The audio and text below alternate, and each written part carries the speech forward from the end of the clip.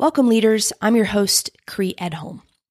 For those of you who create goals on an ongoing basis, which I highly recommend, or took time to create New Year's resolutions for 2019, it's now time to take action.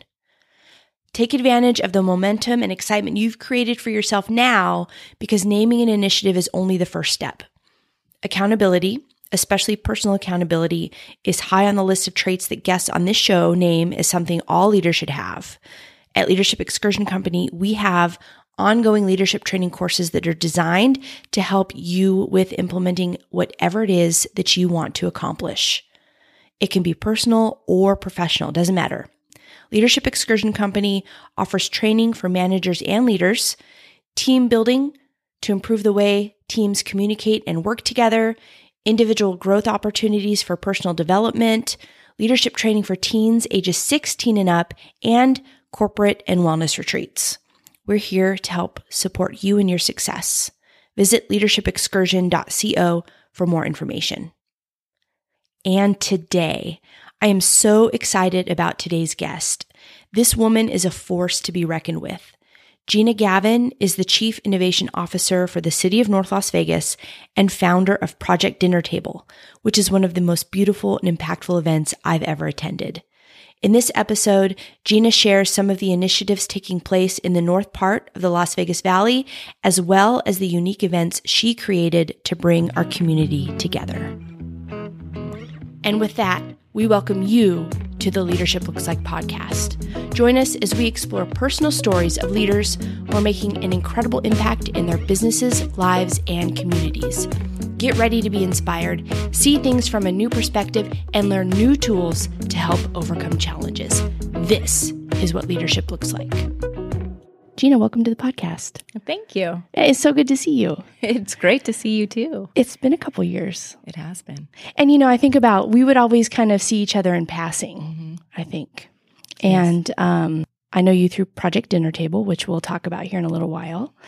And, before we started recording, we were talking about what you do to, to pay the bills, really. And you're out at North Las Vegas? Correct. I am. It's been 4 years since I've been at North Las Vegas. And what are you doing out there?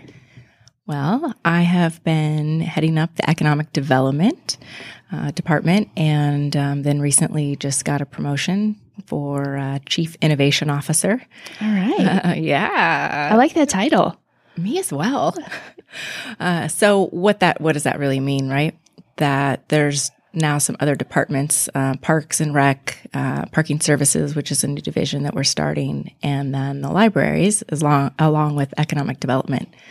But essentially what it means is just applying innovative ideas and bold new possibilities to those areas for the city, and focusing on resident services and the growth for the city through development, and just how we can be more innovative in problem solving and come out of the box with that's cool fantastic stuff. All right, so let's clear some things up for listeners and for myself.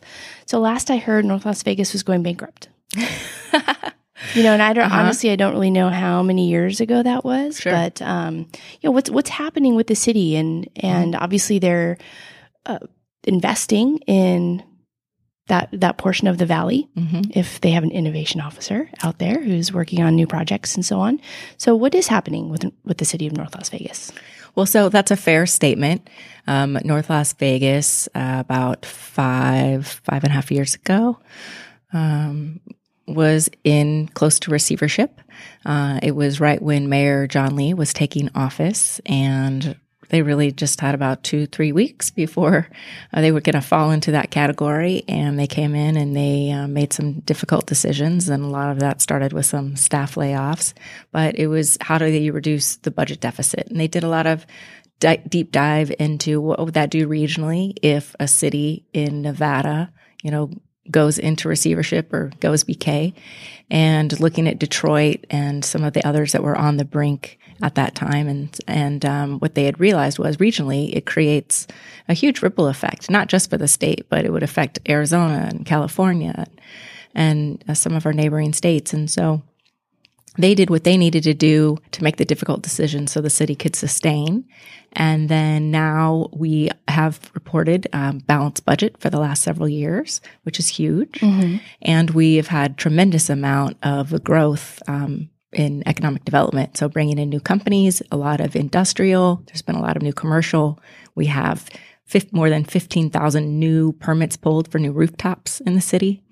So it has, in the last, well, at least what I've seen in the last 4 years, since I've been there, tremendous amount of growth and acceleration. Yeah, I can imagine it's going on all over the valley. So where does the city of North Las Vegas start? Oh, the boundaries, the official boundaries.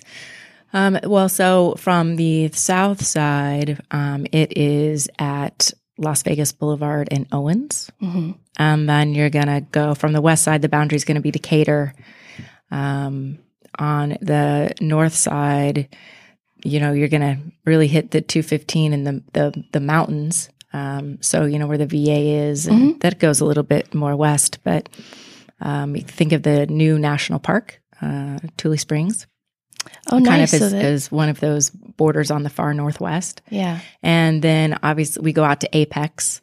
And then on the east side, there's some county cutouts. So it's a little bit, it's not as black and white. But if you think, kind of Nellis, Nellis is actually in the county, but it's really in North Las Vegas. So that's kind of, that's an idea of a border.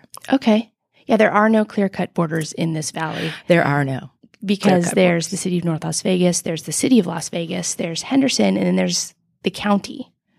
Am I missing any? Are you confused yet? Yeah, I know. All the different jurisdictions. Yeah, but it isn't just like clear. There are it's kind of like a patchwork in some parts of the valley. Yeah. So, interesting. Very interesting. Politically, it makes it interesting. And I think, too, how the budgets flow and CTAX and I think that there can be advantages to the multiple jurisdictions and, certainly for the residents in each of those cities, it gives them more of a voice. But then sometimes, it becomes, I think, a disadvantage because it's easy to be in those silos, and not having a bigger lens regionally. Yeah, which is a question I have for you about your job is innovation. Your job is to make improvements to the city of North Las Vegas. So do you work with the other entities in the valley to do that? Definitely. We have a great relationship with all of our regional partners. And so what does that mean? I mean, all the utilities, NV Energy, Southwest Gas, Cox, CenturyLink, North Las Vegas, we are our own sewer and water and police and fire. So we obviously have good working relationships there. But then also with GOED, the Governor's Office of Economic Development, there's LVGEA, which is the Las Vegas Global Economic Alliance. We work with them very closely and the utilities on attraction for bringing in new companies. And then you've got, partners like the RTC, which is a big player in what we do. NDOT, has contributing assets into all of the things that we're doing. So there's a lot of people that come to the player. There are a lot of partners that come to the table, to play in that game of improvement. So what's the biggest challenge of your day, of your job? I think the biggest challenge would be time. It's really it's that, I call it that creative canvas time, of really being able to step back and have some quiet time and to be able to paint the canvas. It's the strategy part and thinking through the dots, connecting all the dots. It's a lot of decisions on the fly, which are like, a lot of companies. You're having to make quick decisions and, and obviously always with flexibility to be able to pivot. But I think it's that real think time, that creative time of being able to really have a wide lens and understand the ripple effect. Sometimes you can't, you're taking the best case scenario into effect in that short amount of time, but. Yeah. This is a theme that's kind of come up often on this podcast, is speaking to individuals like yourself who are involved in these projects and these initiatives in our valley. I mean, this is such a time for growth in this area, and construction is going on everywhere. Things are happening. We've got stadiums going in. We've got pro teams coming in from all over the place. And I think for you, what you just described was this is a very fast-paced environment right now. And when you think of work in terms of government, it's not always that way, right? It's probably a little slower. But you're saying you guys are on the move. You're really having to hustle and get things done. Yeah. Well, and that's a direct reflection of our mayor and our leadership and where North Las Vegas is. Like we are run like a business. We are a business. I mean, Mayor Lee will say, if you look at all of the assets, pipes in the ground, and the assets and of what the city, our balance sheet is, it's almost like an $18 billion company if you take all of that into evaluation. So it's very much run like a business, as it should be, and there is a lot of stigma in government, and I'll admit I was one of them. I mean, I come from the private sector, being an entrepreneur and that, it was kind of like, well, government, that's interesting, right? And what is amazing about North Las Vegas and what really has made it successful is that attitude.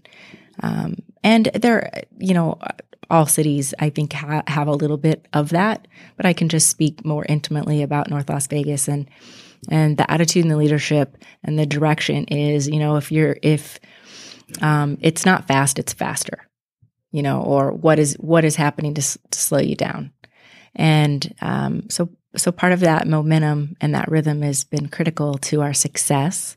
But look, our greatest strengths also become our greatest weaknesses. And so it has been our greatest strength, and then now we are in an opportunity to be able to add more staff because we've had some capacity challenges. We've been working everybody at the city's been wearing lots of multiple hats and doing many different jobs to get the job done, and so now we're adding staff back in. And, I think that with that, we'll be able to create a little bit more space for that kind of that strategy and that thinking, maybe process time. Yeah. So you've been a part of that, really put your head down and work hard to get the city back on track. Yes. I mean, we've got a great city manager. We've got great mayor and council, and overall great leadership and directors. And I mean, just down the line, like there's really some awesome humans. Yeah. I think this is one of those stories where North Las Vegas was in the news for a long time about, people weren't sure what was going to happen, Yeah. And then you just don't hear about it. Yeah. What are some of the projects that the city of North Las Vegas is working on now that you believe people should know about? Mm-hmm. Well, I'll take that in two parts. I'll start with some of the city projects, so we've got a lot of great parks, Craig Regional Ranch Park. Is that where the golf course used to be? Is that? Yes. Okay. Yeah. And that's a huge asset to the city. Downtown, the revitalization of this area that's mature. We've got a brand new a private theater that is going in. There's going to be some new commercial, but the city has a project with a new downtown library branch and a park. And then the redevelopment agency owns a historic school. It used to be Washington Continuation School, and it's on the historic register. I believe it was 1932 that school was built. And so we're programming that as an educational experiential campus. And I think that's going to really be a linchpin for the city, because every city sort of needs to have a defined character, and our downtown is really that canvas for us to be able to take it to the next level, bring in some new emerging companies, new jobs, higher wages, and then just increase the assets around there for the residents. And there's some natural assets that the city has that most cities don't. Mm-hmm. And when I say that, what I mean is like we've got middle schools, elementary schools, high school.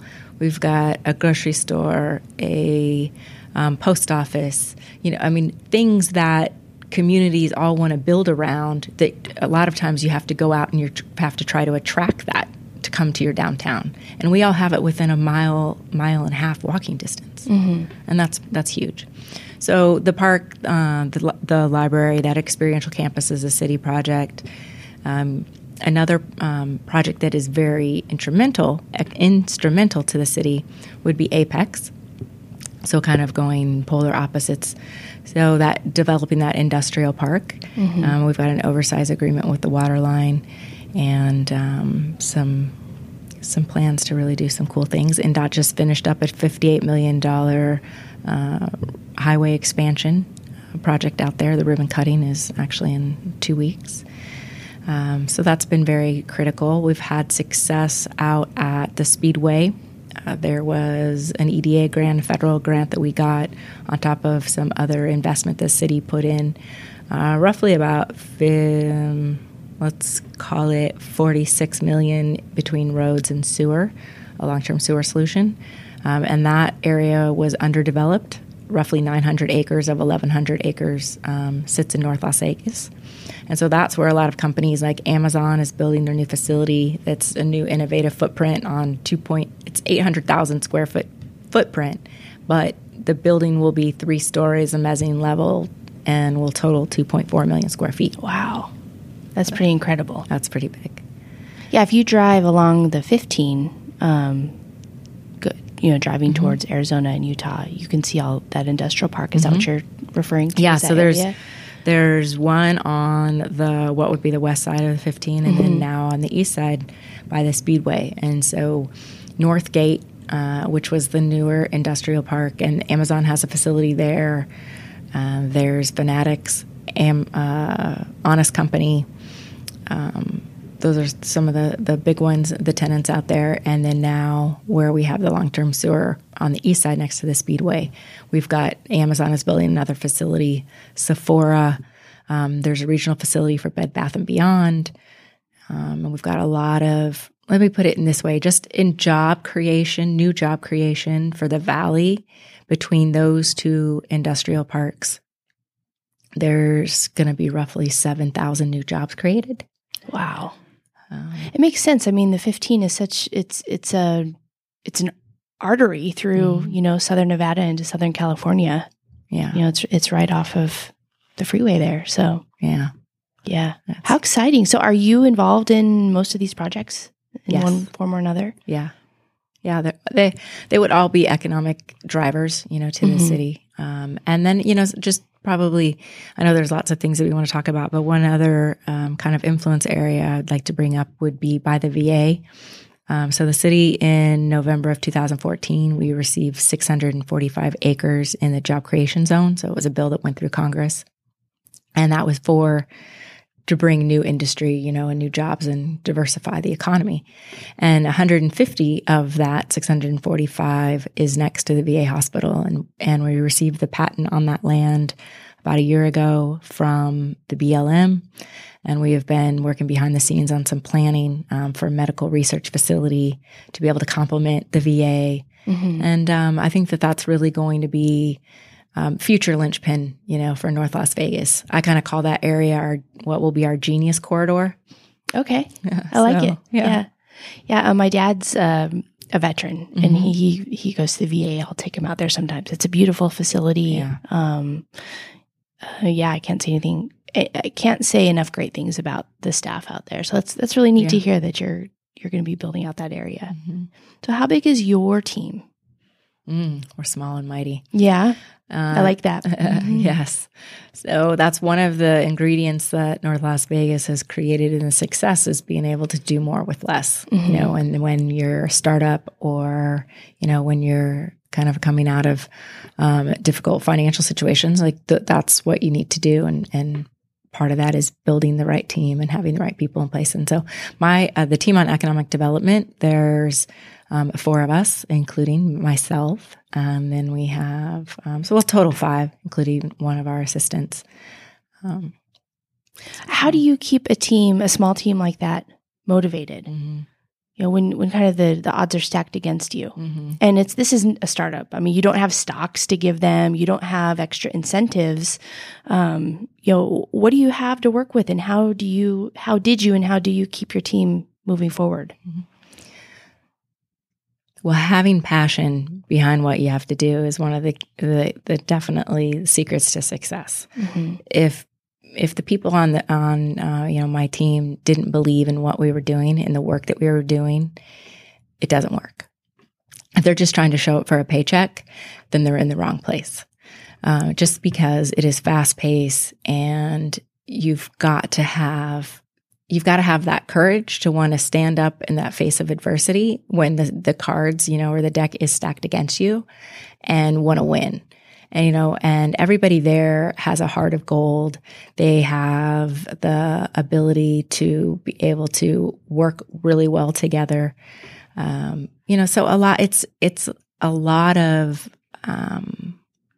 drive, determination, courage to be able to be different, to stand up for what we believe in. Because sometimes we're the ones standing up in the room, maybe, disagreeing or having, a different perspective, but we're coming from a different perspective, but everything that we do is for the residents. We work for the residents of North Las Vegas, and so we're building a bigger and a better city, collectively.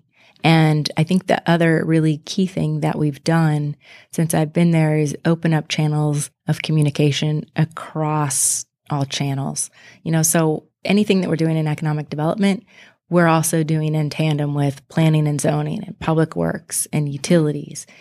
We all have to have harmony in how we're moving forward because we're all interconnected, and so that's been, I think, a critical key to our success. But keeping people motivated, it's I call it the human factor. You've got to stay engaged in what drives them. And that's emotionally, physically, financially, and intellectually, and I look at how we grow the city in those holistic realms. And I also look at how we become a better team in those holistic realms. Mm-hmm. If you could pick out or define the most important leadership trait, in your opinion, what would that be? I'm going to say vulnerability. Okay. Why? Well, when there's vulnerability, then there's trust. Like if you can't go in the room and be willing to admit your mistakes, or to know that, to be able to ask for help, or to just not know and be okay with that, then you don't really have trust. And if you don't have trust, then, you're not operating at all on all cylinders, in my opinion. Mm-hmm. And so I think that vulnerability is key, to kind of that whole puzzle. Because then what happens on the opposite spectrum, if you have invulnerability, then you've got people that are closed down, they're not communicating, maybe coming from more ego space. And look, and there has to be ego in the equation. It's just, is an ego for the whole and for the greater good, or is it individual, ego? But so I think that it's, vulnerability, because it really is, critical to building trust. Yeah. What drives you? So who do you look up to? What do you look up to at the city to, keep things going, not only with your team, but also all of the other relationships that you formed while working there. And then, having the ability to have this big vision to grow the city where you want it to go. Mm-hmm. Well, mayor and council, Mayor Lee and our city council and our city manager, they're setting the overall vision and direction, and then we take that and we may add, some of our own, spices or things into the mix. But overall, they're setting the tone and the temperature, and driving the rhythm. And so, I would say that Mayor Lee is somebody that has, become a mentor and a role model. And I have a lot of great respect for what he's done, just who he is as a person and his experience that he's had, in the world of politics, which isn't, necessarily always, polished and pretty. And nor is any part of, living on this planet. I was going to say, put a business name there, put a situation there. Yeah, absolutely. But yeah, he's somebody that I definitely have a lot of admiration and respect, and I've learned a lot from. Ryan Juden, our city manager, also somebody else that, I have a great deal of respect for. And he's a warrior. And you have to have that attitude, I think, to be able to really be a catalyst for great change. Mm-hmm. Yeah, agreed. Great. All right, we're going to shift gears a little bit. Okay. I'm going to set the tone here for this. All right, so this is probably a spring evening in Las Vegas, and we're at Cashman Field. All right, and Cashman Field is a baseball field here in town where we have a semi-pro team that plays out of that stadium, and I'm sitting in between second and third base at a table with probably at least 100 other people, and these white linen tables. And we have a gourmet meal and the most beautiful conversation. We have wine, and at the end of our meal, the fireworks go off in the stadium, and then at the end of the experience, you present money. You present a check to a charity here in Las Vegas. So what I described is my experience at the Project Dinner Table. And I will tell you, after I left that experience, it really left an impression on me. And I know it has left an impression on many, many people in this town. And I just like to know a little bit about this project. Mm-hmm. And you were doing it for a while, and it stopped.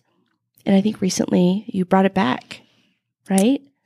Correct. And this is probably a loaded question, but I want to know, how did you get started in the first place, and the challenges, and why it went dark for a little while, and what made you bring it back? Mm-hmm. All great questions. Just going to throw it to you all at once. Yeah. That's good. We'll break it down. Yeah. Well, it started in, I guess the idea was conceived in 2009. And that was at a time when there were still a lot of people affected by the recession. I was working for real estate developer, and we had a project at that time on the South Strip and one in Phoenix. And so I'm going back and forth, and, I was the face person going in and dealing with the banks and all the owners, putting down deposits, and people weren't happy. And then here locally, I kept hearing, this community hasn't been great to me, or it's just sort of derogatory remarks about the community. And so it actually was born out of a drive to disagree. I believed that we had a great community in Las Vegas. My experience had been that I had met some amazing people, and Leadership Las Vegas through the Metro Chamber was one of those programs that I graduated in the class of 2006. And that was a real catalyst for me of gaining a greater appreciation for this community. And so I said, what, I disagree. And it just ruminated, honestly, probably for about 10 months. Starting in 2008, this started just sitting in the, kind of like in my soul level, of like, there's just something off here. So anyway, long story short was that in 2009, I was like, I remember it was a Saturday, and I'm sitting at my dinner table, and just started putting these different little pieces together. Like, well, how do you build community? By asking questions like, what is community? And what would that look like if I would bring people around? And then I'm like, well, I'm sitting at the dinner table, like around a dinner table. And so it was I did some research. I filed the trademark. I went out and I started talking to a few people, really corporations, to see if they would think that this would be something that they would see benefit to.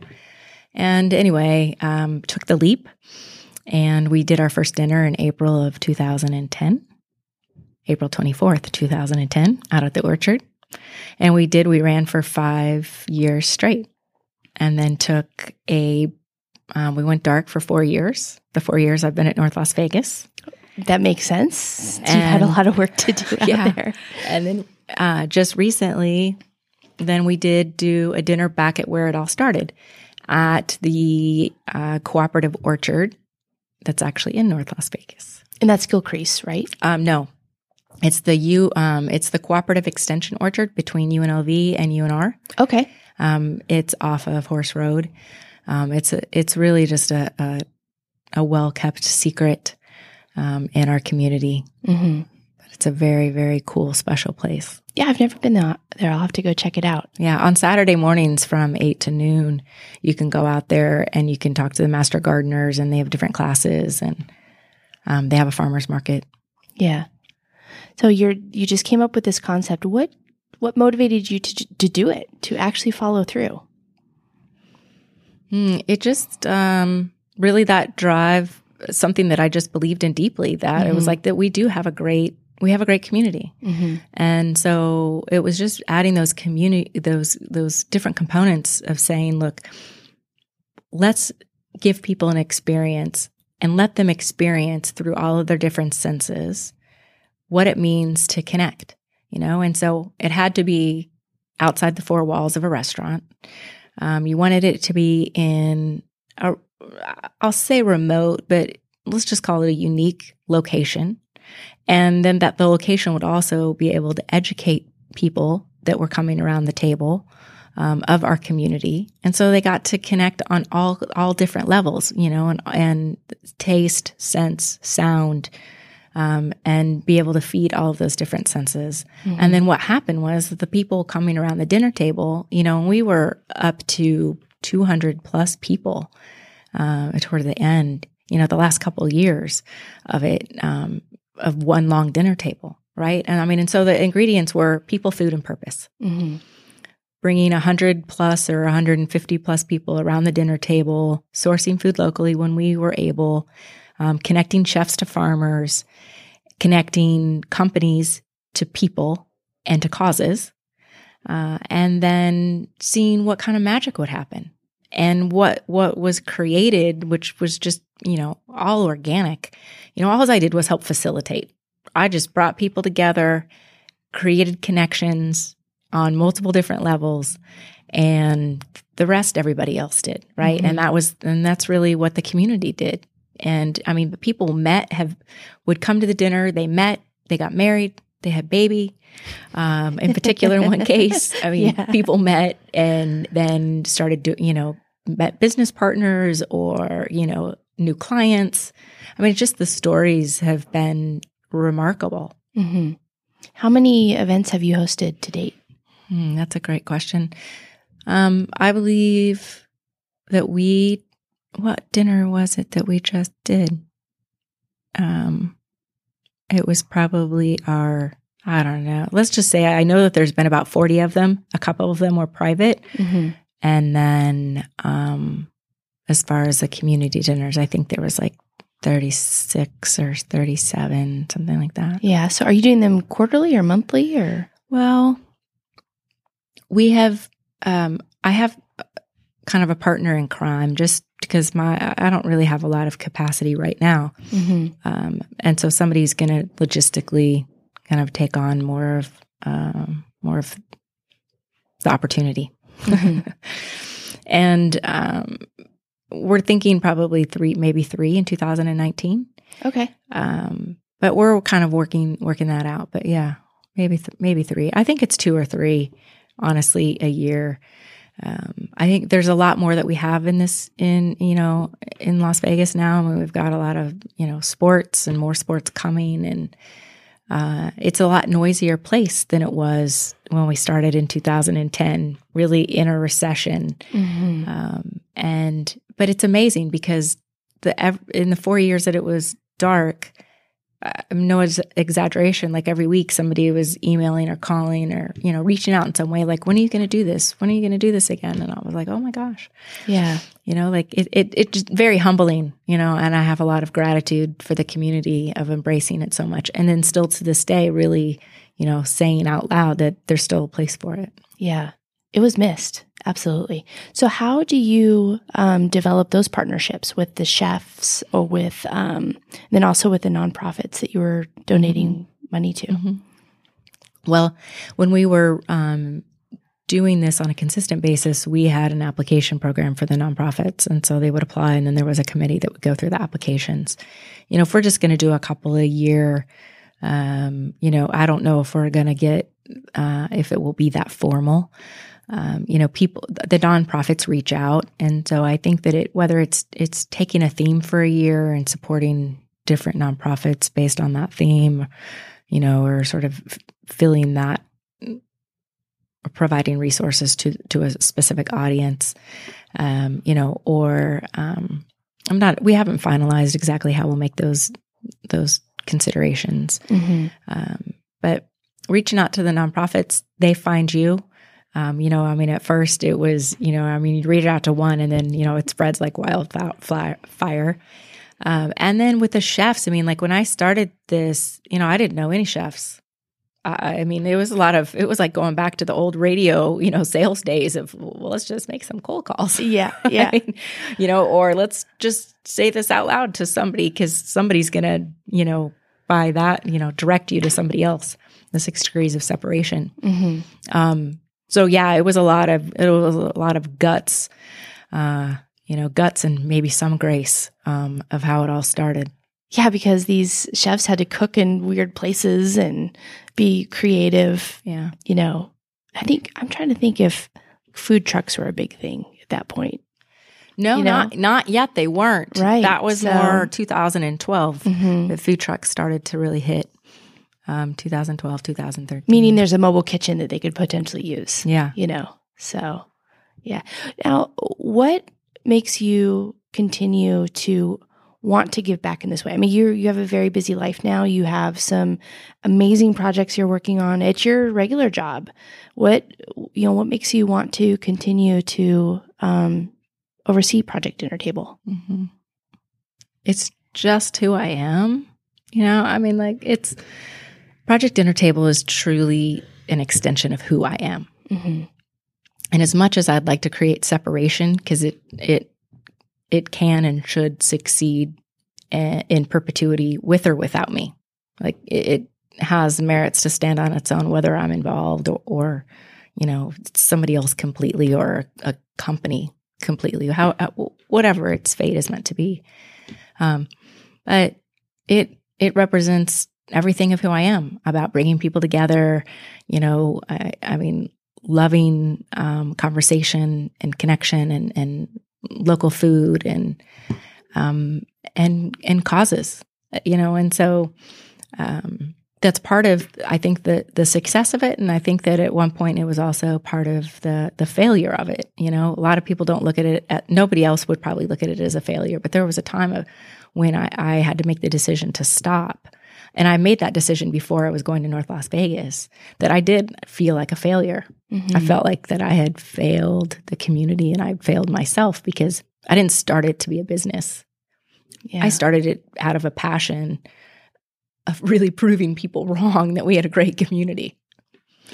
And then it got so big and was even on Travel and Leisure's top 10 things to do list, that it really did need to grow into a business. And as much as I tried to then back my way into that, it just, it was kind of, that's not how it had taken its root, and so then to then make it a business, it just almost needed a fresh start, or it needed a pause. And I can't really say today, it certainly can be a business. And like anything, even a nonprofit needs to be run like a business. You've got to make money to give money, or to be able to sustain, and have some growth. And so I started it, and it represents definitely who I am. I've learned a lot from it, the balance of giving and receiving. I've had to probably embrace forgiveness, probably forgiveness for myself, which a lot of people, my friends, don't even understand that. They're like, I just don't understand why you say that. I'm like, well, for me, it does feel like somewhat of a failure, because it was so successful in one way, but yet then it became really a financial burden, towards the end and in a whole nother way. And then, when it starts to hurt you personally because you're giving all your money away, and it just all of a sudden, it got all tangled up. Yeah, I'm sure. And your time and it's your heart and soul into something. Yeah. And I can only imagine. And when you're not doing it to make money, and then, I had a consulting company on the other side, this was just how I made money. But yet then all of a sudden, you don't have a lot of time for that. That it's like, oh, that's kind of the balance of giving and receiving. Mm-hmm. Lots of life lessons. Yeah. What made you bring it back? The demand of the community. Right.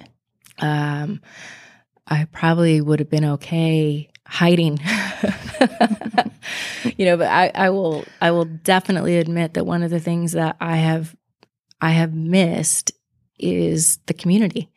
Every day going and fighting for the residents of North Las Vegas and growing that community is important and has a tremendous purpose, but my view of community isn't within four walls and or within boundaries, and so it was really quite a special night, to be able to bring people together again, and see my friends again. Yeah. Miss Busy over here. Yeah. I think like projects like yours, Project Dinner Table, it arrived at a time when this city really needed to be reminded because we were going through such a difficult time, and, now we spoke earlier about how this city and this valley, I should say, when I say city, I mean everything about this valley, is prospering. And this is when I think it's even more important. We have to remember to not take things for granted and to appreciate each other's company. And, when we have the means to give back, that's when we should be doing it, Yeah. And so, I don't know. I think it's fantastic. I'm happy to see it back. Thank you. Yeah. How much time do you think you put into Project Dinner Table? Oh, you like when it was running consistently? Yeah. Or just, I'm sure you have no idea, but it's up there on the consuming scale, I'm sure. Very consuming. Yeah. Yeah. And I just even this last dinner that we did, I was having to really work on that between the hours of, 7 p.m. and maybe 2 a.m. in the morning. Yeah. And it was a lot. Yeah, I bet. It's intense. I bet. All right. So what do you do for self-care? How does Gina take care of Gina? Oh, Cree. Meditation. Yeah. It's something that I got into on and off. I think I flirted with it for the last decade. But probably within the last couple of years, really started putting more attention on how do I create disruption to my own thoughts. Mm-hmm. And what I mean by the disruption is to quiet the mind. Our minds are meant to think, but our minds aren't also meant to be trusted. It makes a lot of stuff up. And I just wanted to be able to tap into those inner resources, in that stillness and be able to hear myself, or not hear anything. I mean, if there was nothing to hear, then there's nothing to listen to and just being quiet. But I recently just went through a 165-hour certification program. Oh, cool. To be certified meditation teacher. So I would say that's one of my kind of passions but that's what I do to really give back and the self-care, self-love portion. I'm very disciplined with my meditation. Yeah. What does a typical day look like for you? Oh, I'll get up. I'll usually meditate for 30, 40 minutes. I will sometimes go to the gym. I say sometimes because in the last 6 months, I've not been very good about that. Mm-hmm. Usually I'll try to knock that out too in the mornings. And then, work until about, let's just say 6:30, 7 o'clock, sometimes later. And then I go home and really just try to chill. Sometimes I'll add in a second meditation. So, for a while I was meditating twice a day, mm-hmm. Or I write a lot. But I don't know. The days are everybody's busy. So I hate to say, oh, I got these 15-hour days or 16-hour days. I mean, what does that really mean? Yeah. It's really 24 hours that we have. Yeah. Well, really, it's about prioritizing what's important to you. Mm-hmm. So what is the process you use to fit the things that are important to you into each of your days? Mm-hmm. Oh, it's the resolve, I think, to make those decisions of what's important. And so one thing that I've said is meditation is more important than going to the gym.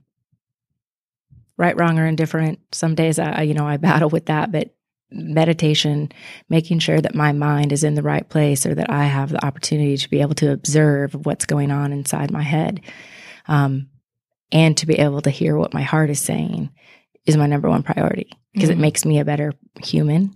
I'm able to be less reactionary, or you can just deal with crisis and life, I think, more calmly. That doesn't mean that I'm always calm, because I have a lot of energy. But yes, so that's no matter what, that's my number one priority that I give to myself. And then everything else seems to be somewhat flexible. I mean, obviously work and the commitment that I make to that. And then probably the other, I will choose solitude or quiet time over social time now. And sometimes that's good and sometimes that's bad. Mm-hmm. And I just say sometimes, it can go either way, just because sometimes I can hibernate too much. But I really enjoy that quiet, that stillness, or just that opportunity to be able to go through whatever processes or thinking or, problem solving that I'm working out, for work or life or whatever it may be. Where do you go for support when you're experiencing challenge in your life? Probably, well, I have some really amazing friends. Mm-hmm. But a lot of times I'll try to work it out on paper first. I think that writing can be very healing and has a lot that it can provide us when we can, put things down, and be able to go back over them. Hey, I've had my fair share with therapists. I think it's really healthy, absolutely, to go and talk to somebody with a different perspective.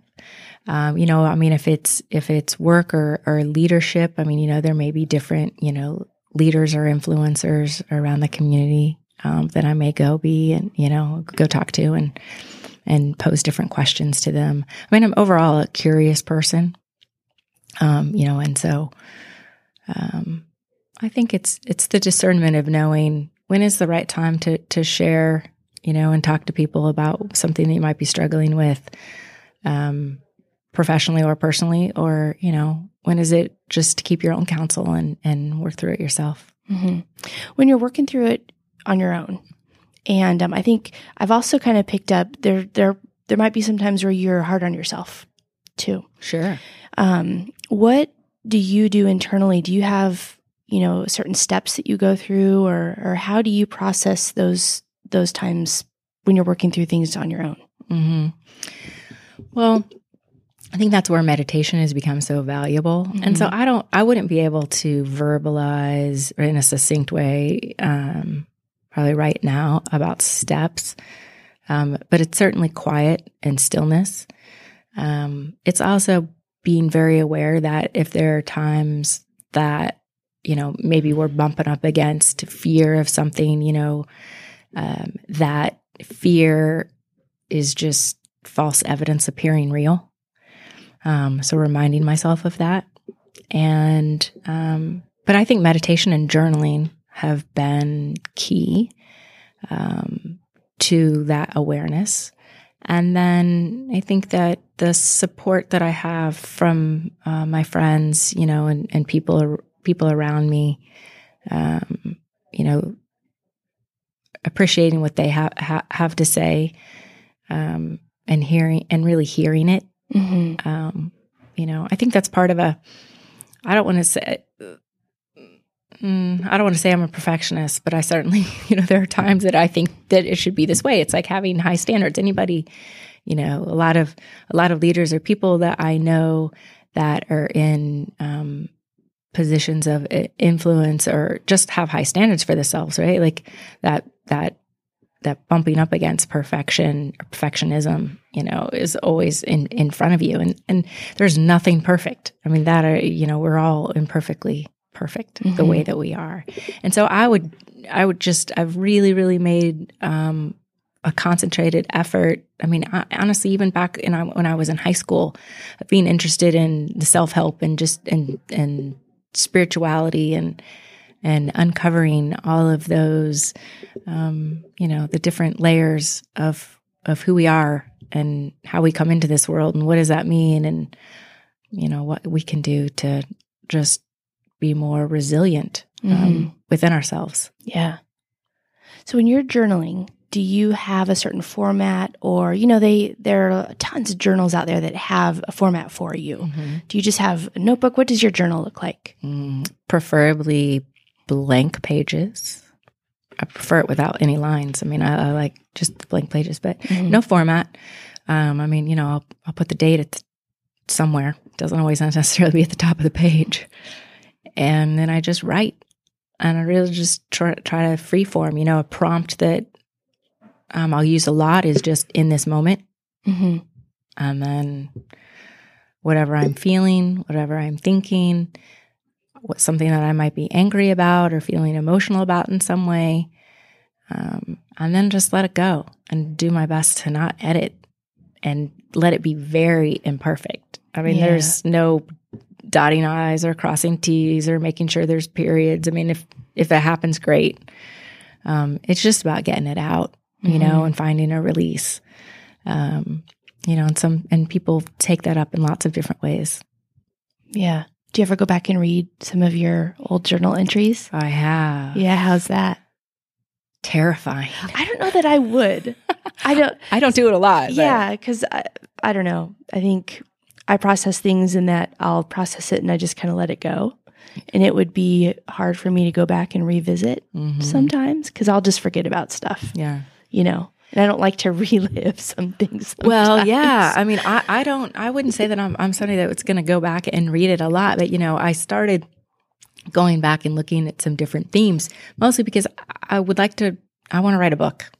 Probably I think there's 2 books in me, but, I've started looking at, okay, well, sort of how would I, what are these themes, or, and kind of, I don't know, taking a closer look at that. But yeah, I think journaling should be messy. Yeah. Life is messy. It is. It is, my friend. Yeah. And I'm okay with that. And usually my philosophy has always been, it's okay to be, to get down and dirty and get messy with yourself, because it's through the darkness when the light, comes. Mm-hmm. And if we can't appreciate the dark, then you never really get the full effect or, the full realization, I don't think, in what is in the light.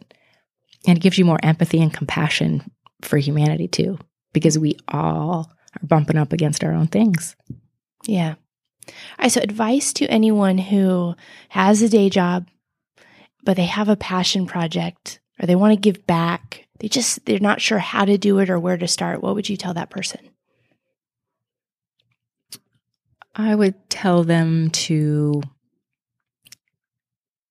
really try to get clarity around, is it a cause or is there a gap, right? So if there's a cause that they care about, and so say if it's homelessness or domestic violence, that we have ways that people can plug into that.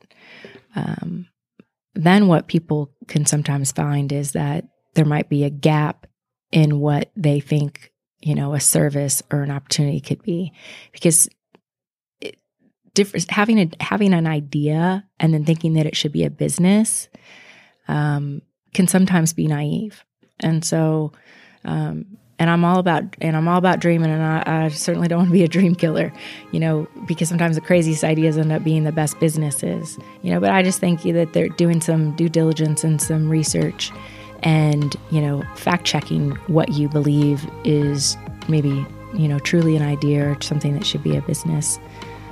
But trust, all in all, people should trust their instincts, and trust what it is that, is in their heart. And if they really feel deep down like, I got the best next business idea or nonprofit idea or whatever it may be that could fill a gap, by all means, go and explore it, there takes a lot of courage to do that, because anything worthwhile is usually never easy. And, I think that if it's just truly they want to get involved, be more specific about what that cause is, and, then look into what those organizations would be able to provide that person. That's good advice. Really good advice. Gina, thanks so much for coming in today. I'm so glad Project Dinner Table is back. Thank you. Thanks for bringing that back and everything you're doing in the community. Well, thank you very much. It's great to be here.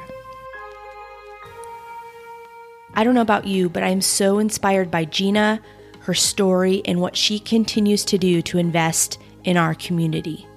Find Project Dinner Table on Facebook for more details about upcoming events. And if you haven't done so already, something that helps us out tremendously is to leave us a review on our Facebook page or in iTunes. We're also always looking for leaders that you believe may be a good fit for our show by heading to leadershiplookalike.org/contribute. I'm your host, Cree Edholm. Thanks as always for tuning in, and we'll see you on the next episode.